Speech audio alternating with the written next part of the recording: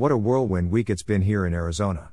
We've taken the Red Rock Jeep tour in Sedona, lunched at the Asylum in Jerome, and visited the Palace Restaurant and the Charlotte Hall Museum in Jerome, all while we stayed in the Vadom Hotel in Prescott.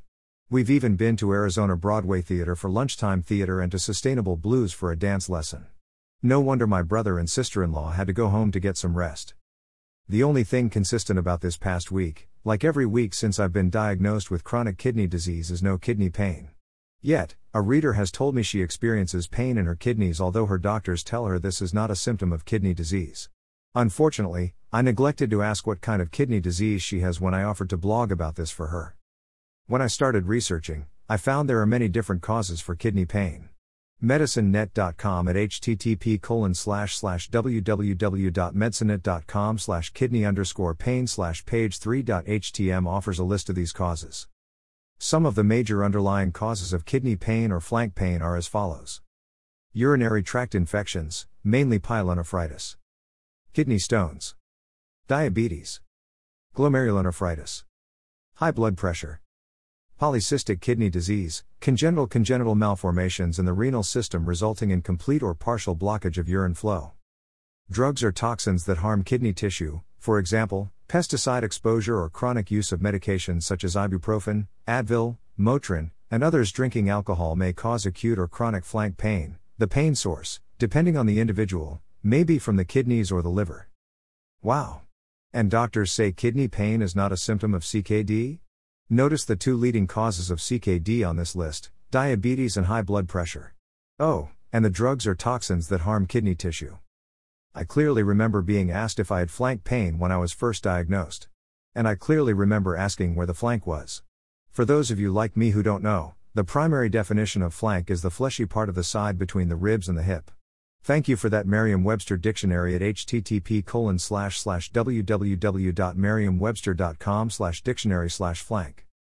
Then, never having experienced it myself, I had to know what it felt like, or at least find a description of the pain. eHealthStar, which is a new site for me, at http://www.ahealthstar.com/what-does-kidney-pain-feel-like.php describes it as sudden, acute, or persistent, chronic, mild or severe. Sharp, dull, throbbing or, rarely, cramping or colicky. One-sided or both-sided. Kidney pain is often, but not always, associated with tenderness in the kidney area. Wait a minute, that covers just about every kind of pain you can think of. So if you have a pain in your flank area, you have CKD, right? Wrong. Remember the list of other possible causes. We're familiar with kidney stones, a crystallization of mineral and acid salts that form a stone in the kidneys, which are not CKD. The C in CKD is for chronic or long-term, in this case long-term deterioration of your kidney function. Drinking, while it may affect CKD, is not CKD. If you drink and experience flank pain, it does not mean you have CKD nor that you're going to develop CKD. Although, it might not be a bad idea to be tested should you have your suspicions. Speak to your primary care doctor about this.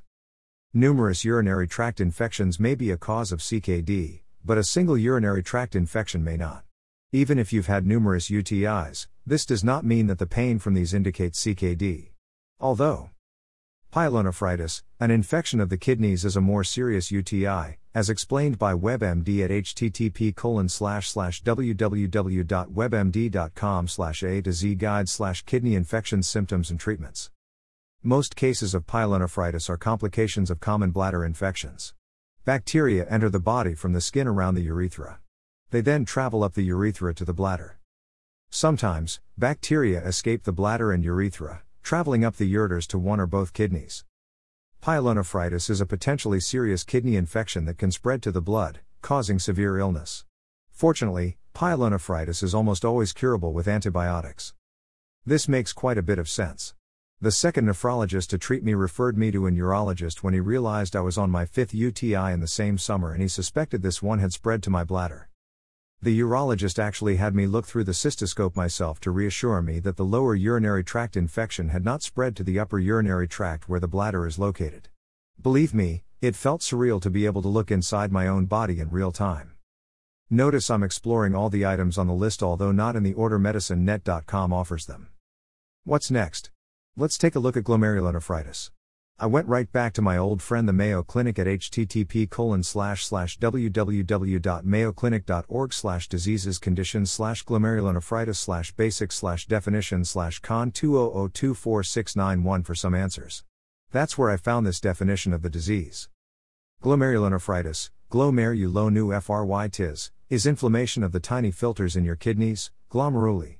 Glomeruli remove excess fluid, electrolytes and waste from your bloodstream and pass them into your urine. Also called glomerular disease, glomerulonephritis can be acute, a sudden attack of inflammation, or chronic, coming on gradually. So this one does have more to do with the kidneys, but it's still not CKD. It can be acute, which chronic kidney disease cannot. Obviously, congenital diseases or malfunctions of the kidney are also not CKD since you are born with them, rather than having a slow deterioration of your kidney function. For the life of me, cute, huh? I cannot understand why a nephrologist would tell a CKD patient that flank, or kidney, pain cannot be associated with CKD when this may be one of the symptoms. I'm going to have to suggest to the reader that asked for this blog that she challenge her nephrologist. Again. Want to hear about what is it and how did I get it? Early stage chronic kidney disease? Of course, you do, she decided unilaterally.